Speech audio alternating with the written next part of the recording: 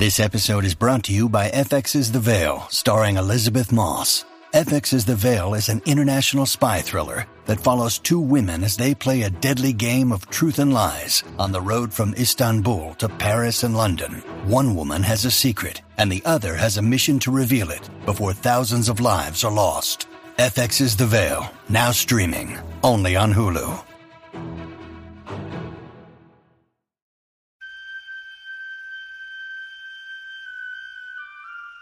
The poem says, "Human voices wake us, and we drown." But I've made this podcast with the belief that human voices are what we need.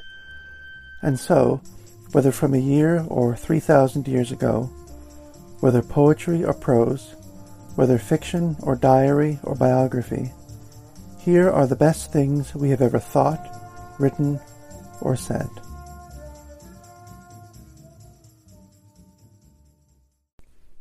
Our love for certain books or movies or pieces of music are sometimes so intense that we like to imagine our preference for them rises to the level of objectivity. The wonderfully grouchy critic Harold Bloom, for instance, could praise the poetry of Hart Crane to no end, but then, just as effusively, he could relate the memory of receiving Crane's collected poems as a child, so that his adulation was just as bound up with the concentrated power of that childhood moment. Almost as important as the work of art itself, then, it matters just as much when you first encounter it. And for some reason, Michael Ondaatje's novel, The English Patient, has always been circling around me. I heard of the movie version by chance late in high school, and bits from the novel showed up months later on the SATs. When the movie won an Oscar, I finally saw it, and also bought the score, which I listened to non-stop while first reading through James Joyce's Dubliners. And there are still a few songs from it, which sound like nothing else but Joyce's sad stories. And, since the novel and the movie involve a love affair, both have also colored and become intertwined with nearly every relationship I've ever had. A friend from back in high school recently wrote me to ask how it is that we can express the ineffable in prose or poetry, the weight of lived experience, and our backward glance. Ondaatje's novel gets as close as anything I know. Listen to the following passages from the novel, and see if you don't agree. They come from near the end of the book, when the main character is forced to leave his lover, wounded in a plane crash, before he wanders across the Egyptian desert in search of help.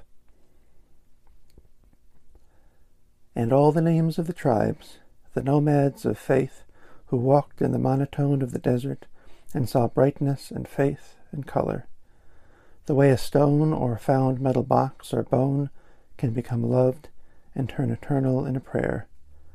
Such glory of this country she enters now and becomes part of. We die, containing a richness of lovers and tribes, tastes we have swallowed, bodies we have plunged into and swum up as if rivers of wisdom, characters we have climbed into as if trees, fears we have hidden in as if caves. I wish for all this to be marked on my body when I am dead. I believe in such cartography, to be marked by nature, not just to label ourselves on a map like the names of rich men and women on buildings. We are communal histories, communal books. We are not owned or monogamous in our taste or experience. All I desired was to walk upon such an earth that had no maps. I carried Catherine Clifton into the desert, where there is the communal book of moonlight. We were among the rumor of wells in the palace of winds.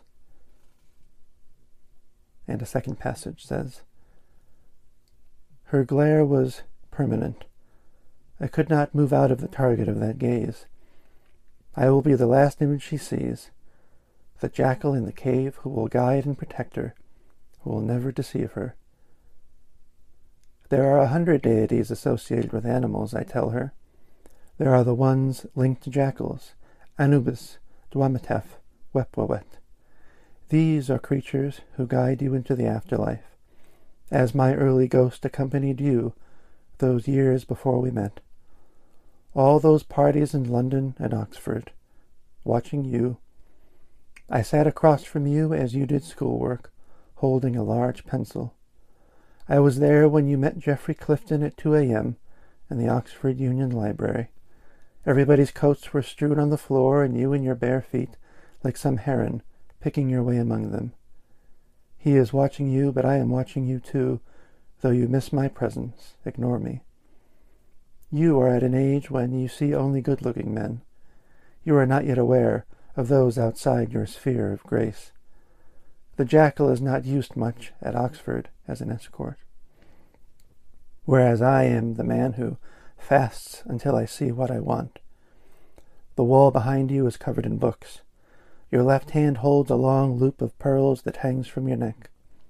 Your bare feet picking their way through. You are looking for something. You were more plump in those days, though aptly beautiful for university life. There are 3 of us in the Oxford Union Library, but you find only Geoffrey Clifton. It will be a whirlwind romance. He has some job with archaeologists in North Africa, of all places. A strange old coot I'm working with. Your mother is quite delighted at your adventure. But the spirit of the jackal, who was the, quote, opener of the ways, whose name was Wepwowet or Ulmacy, stood in the room with the 2 of you, my arms folded, watching your attempts at enthusiastic small talk, a problem as you both were drunk. But what was wonderful was that even within that drunkenness of 2 a.m., each of you somehow recognized the more permanent worth and pleasure of the other. You may have arrived with others, will perhaps cohabit this night with others, but both of you have found your fates. At 3 a.m., you feel you must leave, but you are unable to find one shoe. You hold the other in your hand, a rose-colored slipper. I see one half buried near me and pick it up, the sheen of it. There are obviously favorite shoes, with the indentation of your toes. Thank you, you say, accepting it as you leave, not even looking at my face. I believe this. When we meet those we fall in love with, there is an aspect of our spirit that is historian, a bit of a pedant, who imagines or remembers a meeting when the other had passed by innocently, just as Clifton might have opened a car door for you a year earlier and ignored the fate of his life. But all parts of the body must be ready for the other. All atoms must jump in one direction for desire to occur. I have lived in the desert for years, and I have come to believe in such things. It is a place of pockets, of time and water. The jackal with one eye that looks back, and one that regards the path you consider taking. In his jaws are pieces of the past he delivers to you, and when all of that time is fully discovered, it will prove to have been already known.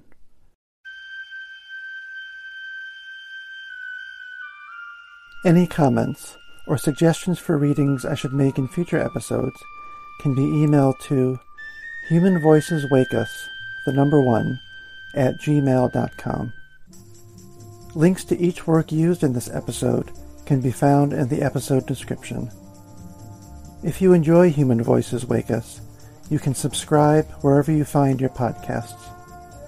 The music here is Duke Ellington's Arabesque Cookie.